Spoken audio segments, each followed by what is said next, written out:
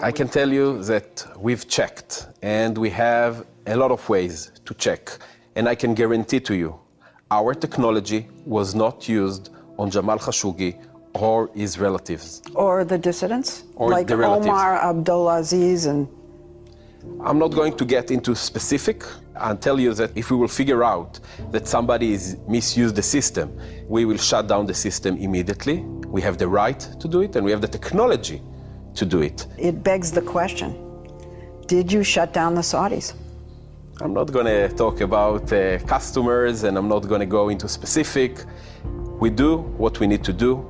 We help create a safer world. That's an excerpt from a 2019 60 Minutes interview with Shavel Julio, then the CEO of the NSO Group, an Israeli cyber firm that's gotten quite a bit of unwanted publicity in recent years. The NSO Group, formed and staffed by ex-cyber wizards of the Israeli Defense Forces, markets a powerful cyberware tool called Pegasus that can penetrate the iPhones of anybody in the world and download all their data without leaving a trace. You don't even have to click on a malware link for Pegasus to suck up every tiny detail of your existence, your emails, your text messages, your contacts, and your calendar showing who you're planning to have dinner with tomorrow evening. The NSO Group says it markets Pegasus to foreign governments to help them track terrorists and drug traffickers. But as Ronald Deibert, who runs the University of Toronto's Citizen Lab, has discovered, Pegasus has been used by regimes around the world to target dissidents, journalists, and human rights activists, leading to, among other horrors, the 2018 assassination of Saudi journalist Jamal Khashoggi. As Deibert writes in a new article in Foreign Affairs entitled The Autocrat in Your Phone, Pegasus and other spyware has become the digital surveillance tools of choice for repressive regimes around the world, from MBS's Saudi Arabia to Viktor Orban's Hungary. We'll talk to Deibert about the continuing threat posed by Pegasus and other tools in the burgeoning spyware business on this episode of Skullduggery. I do solemnly swear that I will faithfully execute the office of President of the United States and will, to the best of my ability, preserve, protect, and defend the Constitution of the United States. So help me God. So help me God. So help me God. So help me God. So help me God. So help me God. I'm Michael Isikoff, Chief Investigative Correspondent for Yahoo News. I'm Dan Kleidman, Editor-in-Chief of Yahoo News. And I'm Victoria Bassetti, a Chief Counsel at States United. What leaps out to me about all this is we all remember back, 2014 or so, when Edward Snowden, the NSA contractor, made all his disclosures about NSA documents showing the kinds of data that was being collected by the NSA with the help of the FBI. Our phone records were all being sort of collected without anybody knowing about it. The NSA had relationships with various telecommunications firms, and this produced a huge scandal. Of course, Snowden fled to Vladimir Putin's Russia. He just accepted Russian citizenship there. But most of the attention was on the threats to civil liberties, our privacy. From today's perspective, what we've learned about Pegasus and other spyware technologies, the Snowden stuff was small potatoes, because what these firms are doing, NSO Group and related ones, is far more insidious. Selling their spyware to all sorts of repressive regimes, specifically targeting dissidents, journalists, human rights activists, without anybody having any idea of how they're doing it and what they're doing. It's a huge issue from the civil liberties perspective, from the human rights perspective, and, I believe not getting nearly as much attention. One reason we want to talk to Ronald Deibert today.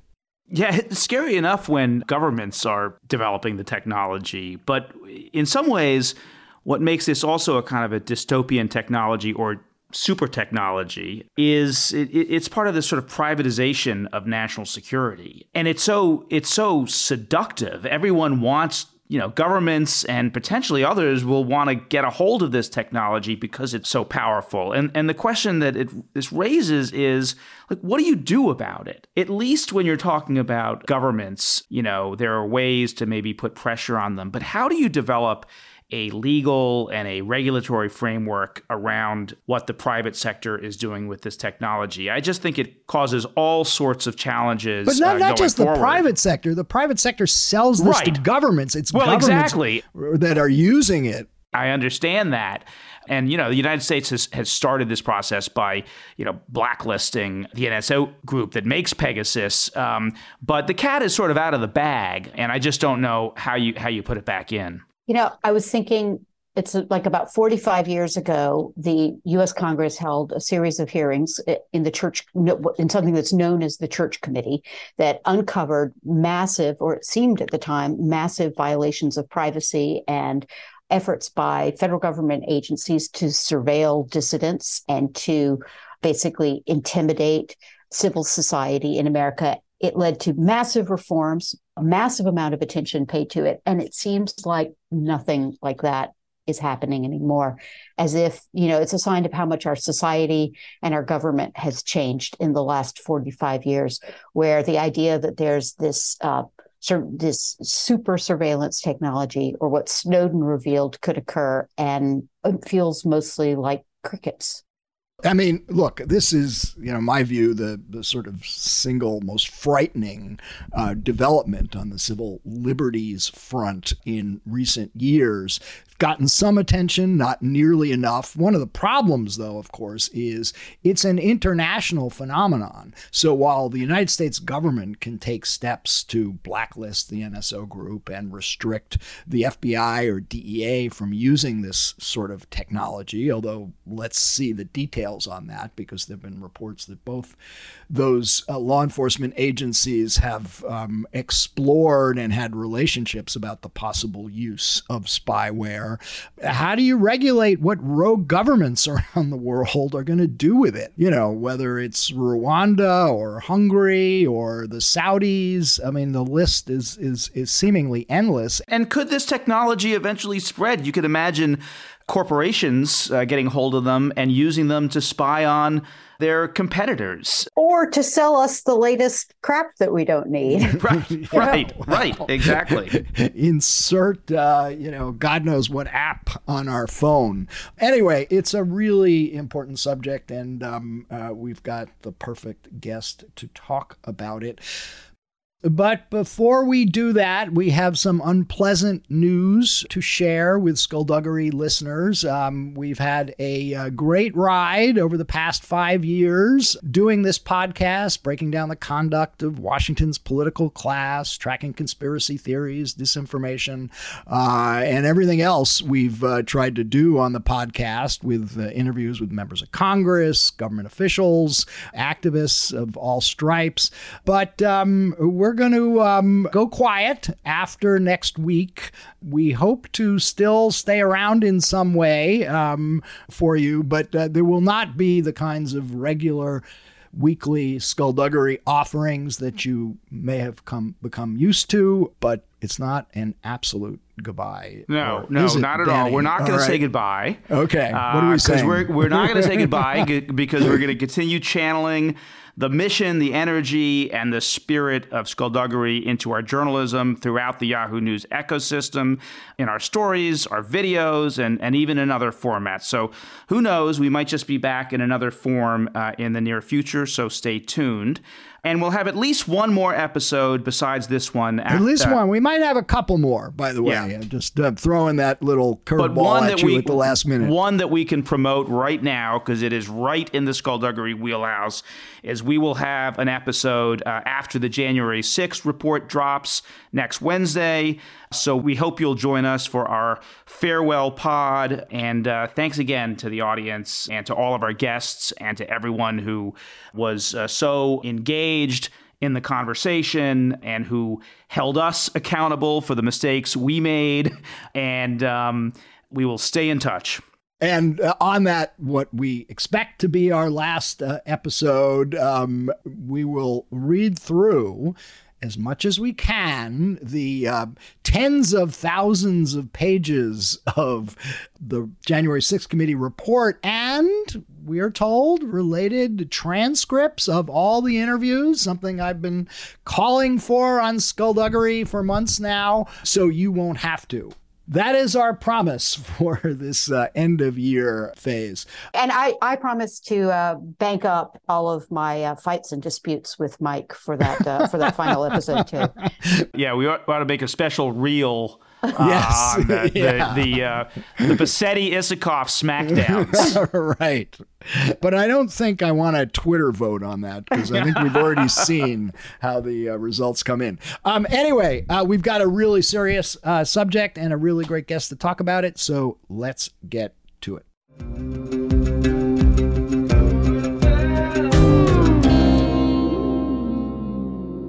Okay, we now have with us Ron Deibert. He is a professor of political science at the University of Toronto and the director of Citizen Lab, the cyber research firm that has done groundbreaking work on this issue. And he's got a new article in Foreign Affairs called The Autocrat in Your Phone. Ron, welcome to Skullduggery. Pleasure to be here, Mike, with you both, with you all, actually. Yes. Big fan of Skullduggery. So there's so much to talk about on this, and it raises so many important national security and civil liberties issues. Let's just start out with you telling us, what is spyware? What is Pegasus? Why did you focus on them to begin with? Spyware is a certain type of surveillance technology, and it's a form of malware, basically. This is a commercial version of hacking. So basically, over years, governments have developed a wide variety of technical means to undertake surveillance. And as societies have become more dependent on digital technologies and having a phone in your pocket at all times, of course, the interest is focused on getting inside that device. And once you're inside a person's device, you get a very good picture of a person's complete pattern of life, all of their emails, all of their activities, all of their movements. So it represents a real quantum leap forward in surveillance capabilities. And there are a wide variety of firms that have developed capabilities to exploit vulnerabilities in the operating systems or the applications that are contained in our devices. I want to get into who has been using Pegasus and this kind of spyware, but there was something that leapt out at me in your article that I wanted to just drill down on. I mean, like many journalists, I use Signal and WhatsApp, encrypted messaging systems to communicate with sources on anything that might be particularly sensitive. And I assume that it's encrypted and that nobody else can read it.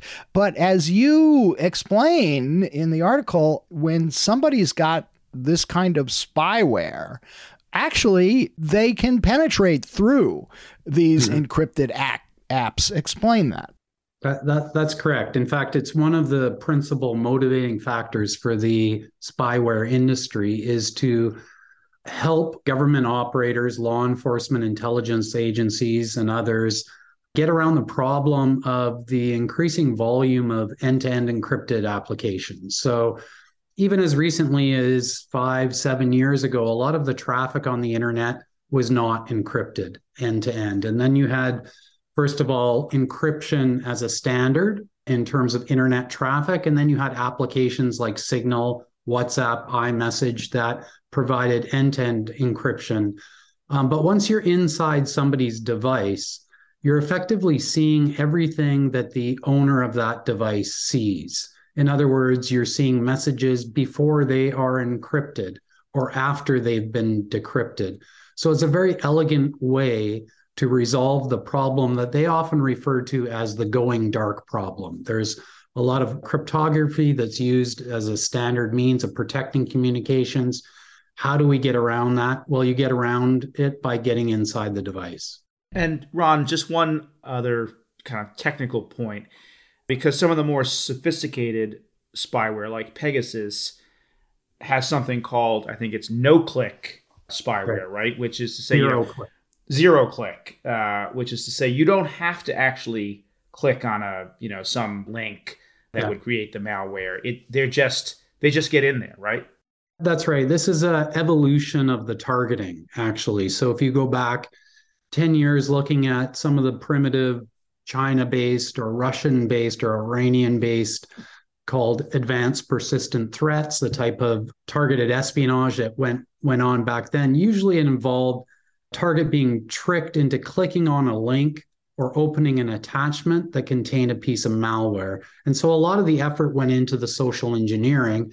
And actually, that type of targeting was an Achilles heel. So if you look at earlier Citizen Lab reports, we were confirming or verifying targeting around victims based on messages they received, which would contain these shortened links that were disguised to try to trick a recipient into clicking on them.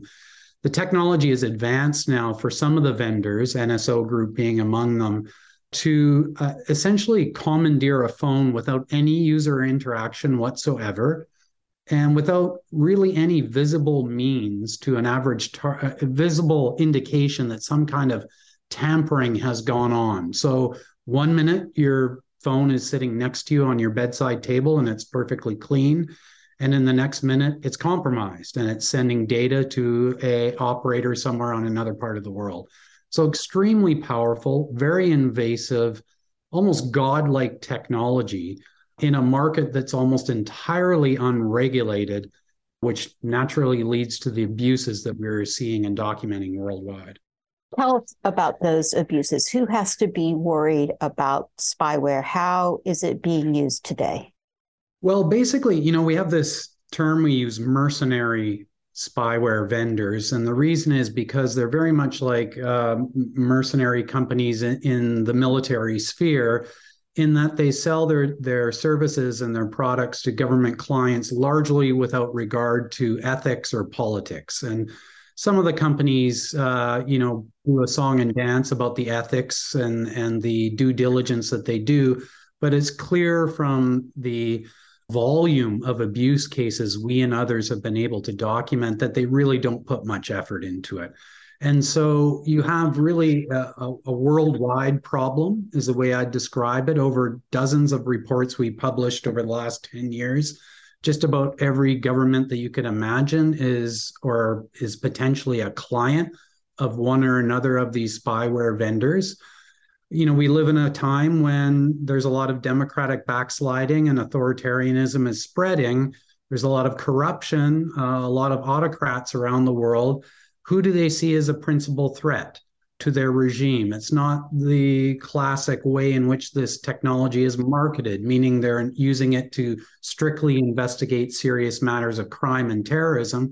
They're instead going after people like you, frankly, journalists, international investigators, anti-corruption investigators, human rights defenders, lawyers. We're seeing a lot of attorney-client privilege being broken because frivolous way in which clients of this type of technology are using it to go after those who they may be in legal disputes with. So it's really a kind of pandemic of abuse that we're seeing now.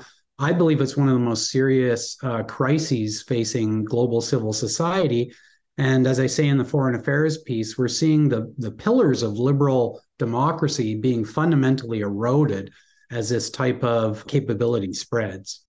So one of the leading, perhaps the foremost firm in this arena is the NSO Group, the Israeli firm that was formed by a bunch of former hackers for the Israeli Defense Forces. And they've marketed Pegasus, which is their spyware, to multiple regimes around the world. You helped expose the role of the NSO Group, particularly in the assassination of Jamal Khashoggi, the Saudi journalist. Walk us through how you did that, how you made those links. And as you probably know, the NSO Group has said, well, we had no role in the targeting of Jamal Khashoggi.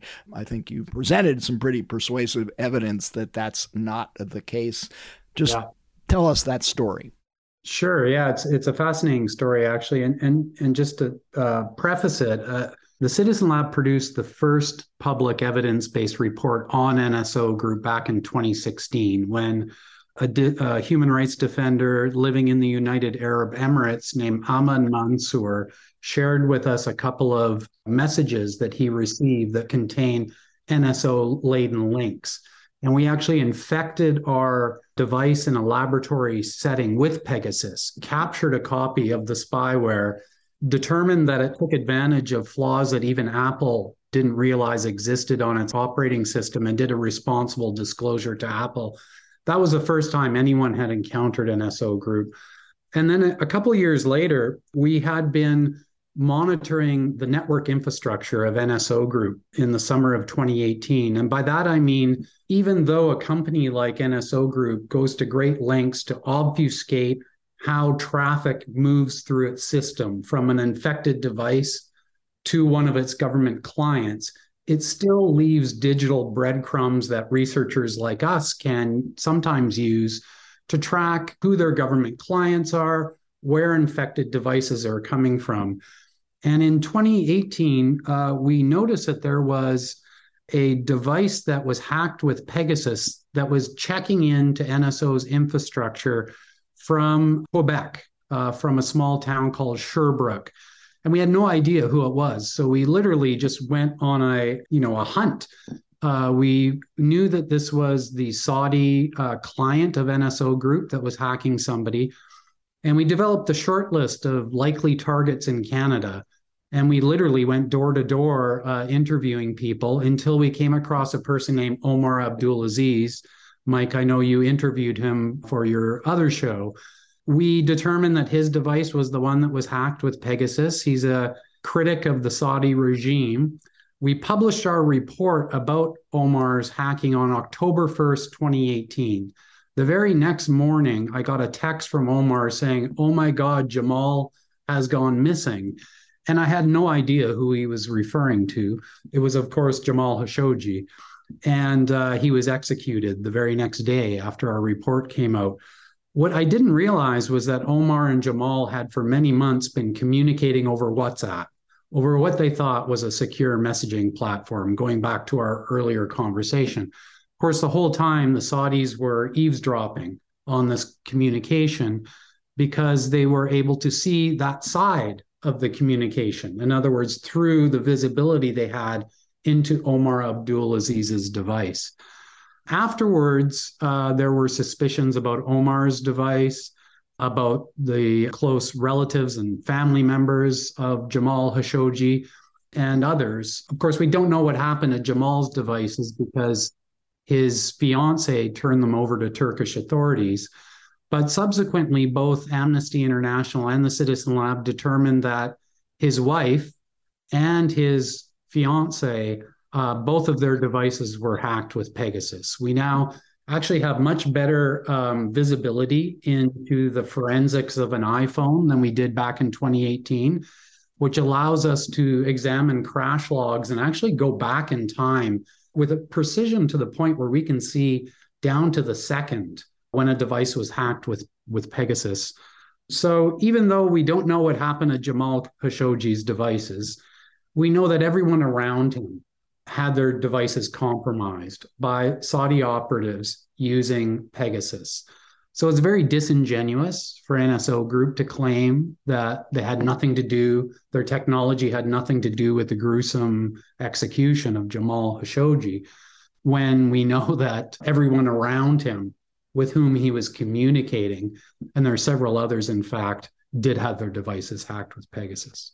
Give us a sense of how pervasive this mercenary spyware problem is. You in your story in Foreign Affairs, you start with an example involving the exiled opposition leader in Rwanda. You have a fascinating story in that same piece about how Citizen Lab, I think, it discovered large swaths of the Catalan civil society and Catalan government was being spied on through Pegasus. And then it's not just Pegasus, right? You know, it's a whole industry. So how big a problem is this? How pervasive is it? It's a huge problem, in part because the market is largely unregulated.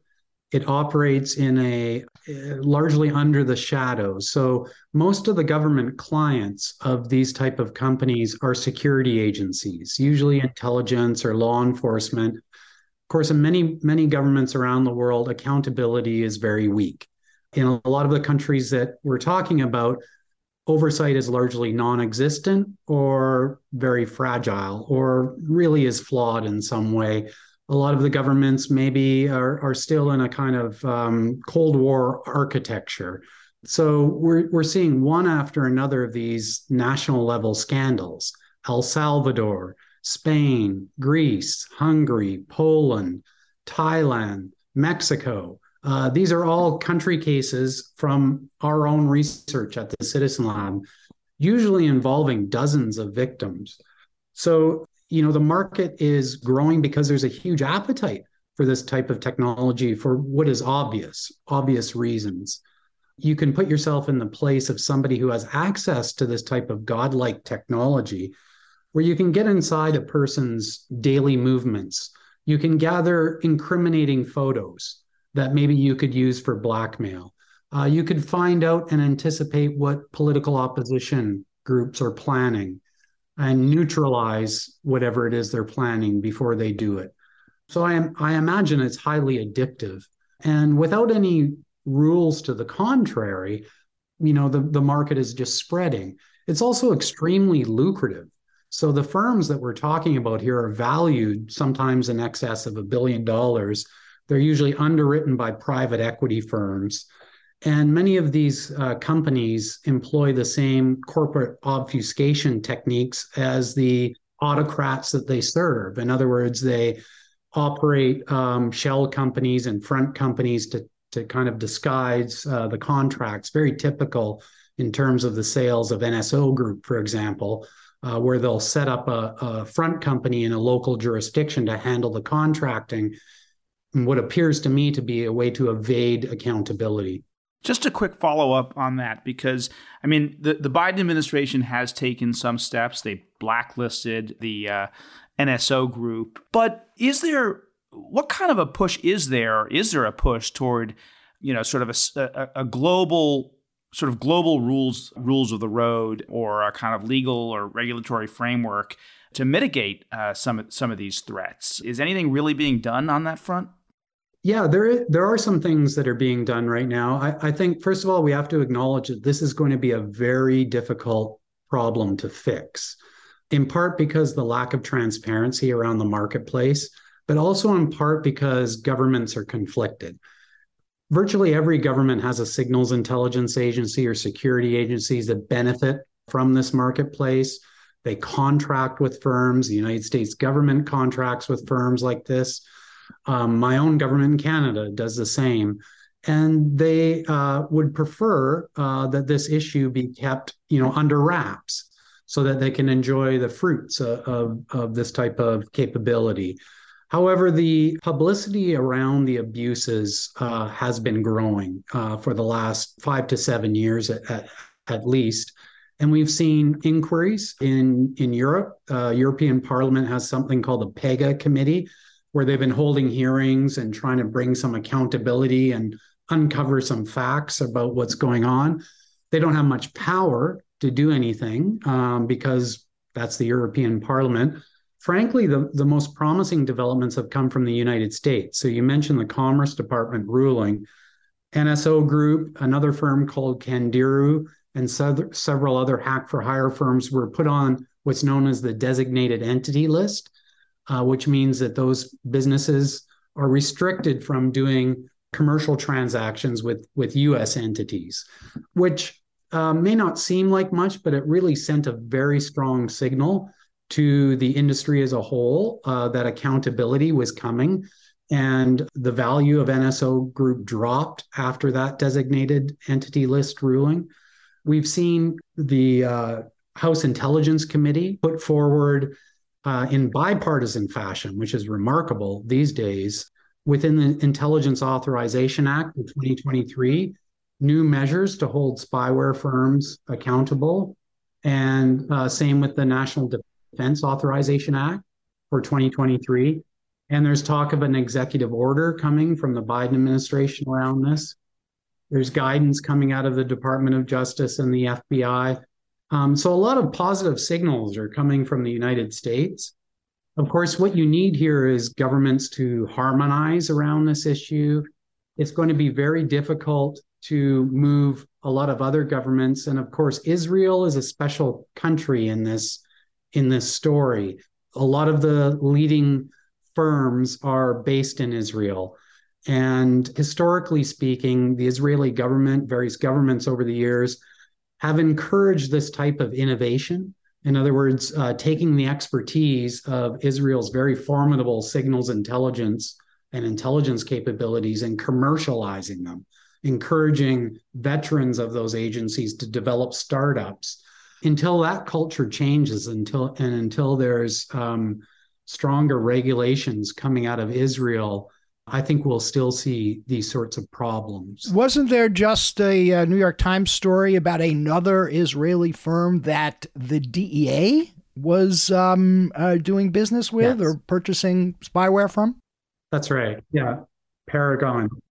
Just to follow up on that, you could certainly imagine an agency like the DEA or the CIA making a positive case for this sort of technology or spyware, that they need it to catch terrorists or drug dealers or the like.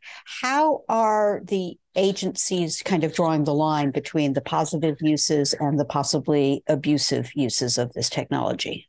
Yeah, that's a really good question, Victoria, and it's an important one, because I think there are some people who are, people in my community who advocate for a ban on this type of technology or a moratorium, which I think I can understand the motivation behind that call, but I think it's practically not realistic, because agencies of the sort that you're describing, they're going to be looking for whatever technique or means or methods they can use to do their job. And the reality of the world we live in, there are a lot of bad people out there. There are a lot of crimes being committed, and we want to have law enforcement do their job efficiently and professionally, and they need to be well equipped and well trained. So to me, it's less a matter of whether this technology exists or not, but what is the framework around it? Is there proper oversight for how those agencies use it? Do judges who give warrants understand the quantum leap forward in capabilities that this type of surveillance technology represents? Let me give you an example. If you think about a traditional wiretap, think how different this is from a traditional wiretap or a GPS tracker. So you go to a judge, you say, I want to follow somebody around. Okay, you have a warrant, you can put a GPS tracker on the vehicle, follow them around. Or you get a wiretap warrant, you listen in on a landline, you hope that your suspects are communicating something when they happen to be on that call. With this type of technology, you're getting something like a wiretap on steroids, frankly.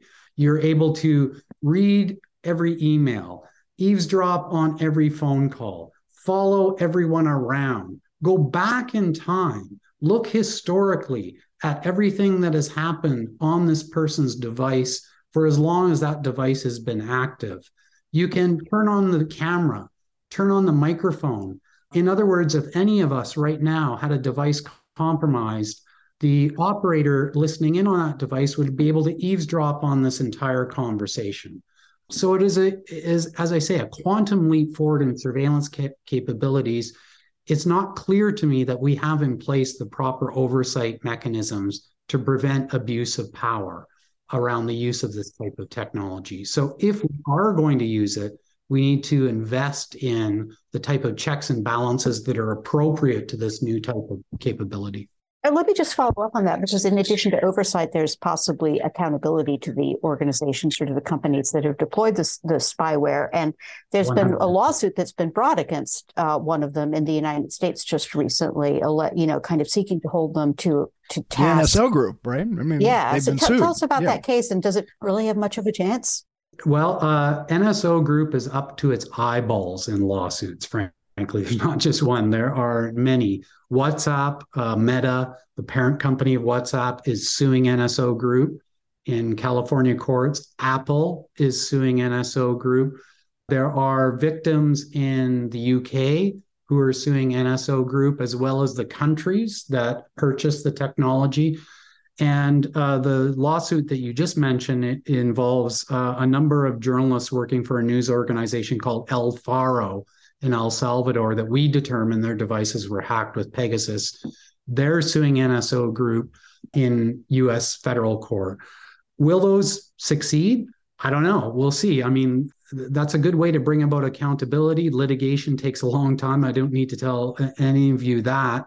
It's a long, slow process, but it's the right way to go about it. NSO Group is trying to hide behind sovereign immunity principles, saying that they should be treated the same way that foreign governments are, which so far the courts have thrown out. So, I believe that there will be some accountability coming from some of this litigation. So let me just take a step back here. I mean, all this sounds absolutely frightening from the perspective of privacy, but there's sort of softer, but just as insidious versions of this. And, what comes to mind most prominently is TikTok, where, millions of American kids are using TikTok, most likely completely unaware that the Chinese owners of TikTok can suck up all their data and put it in some giant Chinese database, which would give the Chinese access to the same kind of information on our phones that Pegasus and the NSO Group is collecting. How do you distinguish between TikTok and Pegasus? Well, you're absolutely right. I mean, we live in an environment where surveillance is the principal characteristic of the economy today. We live in an economy that's defined, I think, quite accurately as surveillance capitalism. So all of this very application we're using is not only functionally useful for us, but it's designed to extract as much data as possible in order to monetize that for advertising.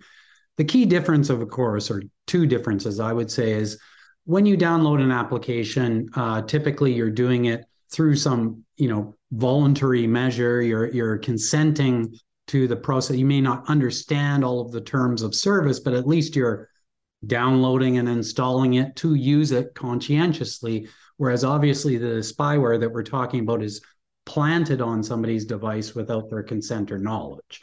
Secondly, is the question of the relationship between the applications and the government.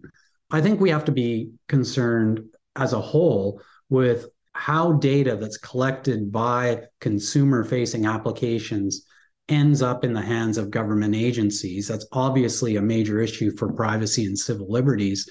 And the applications coming from China have special risks associated with them because all Chinese companies have to comply with Chinese cybersecurity laws. So I think it's very correct that we are mindful of those risks.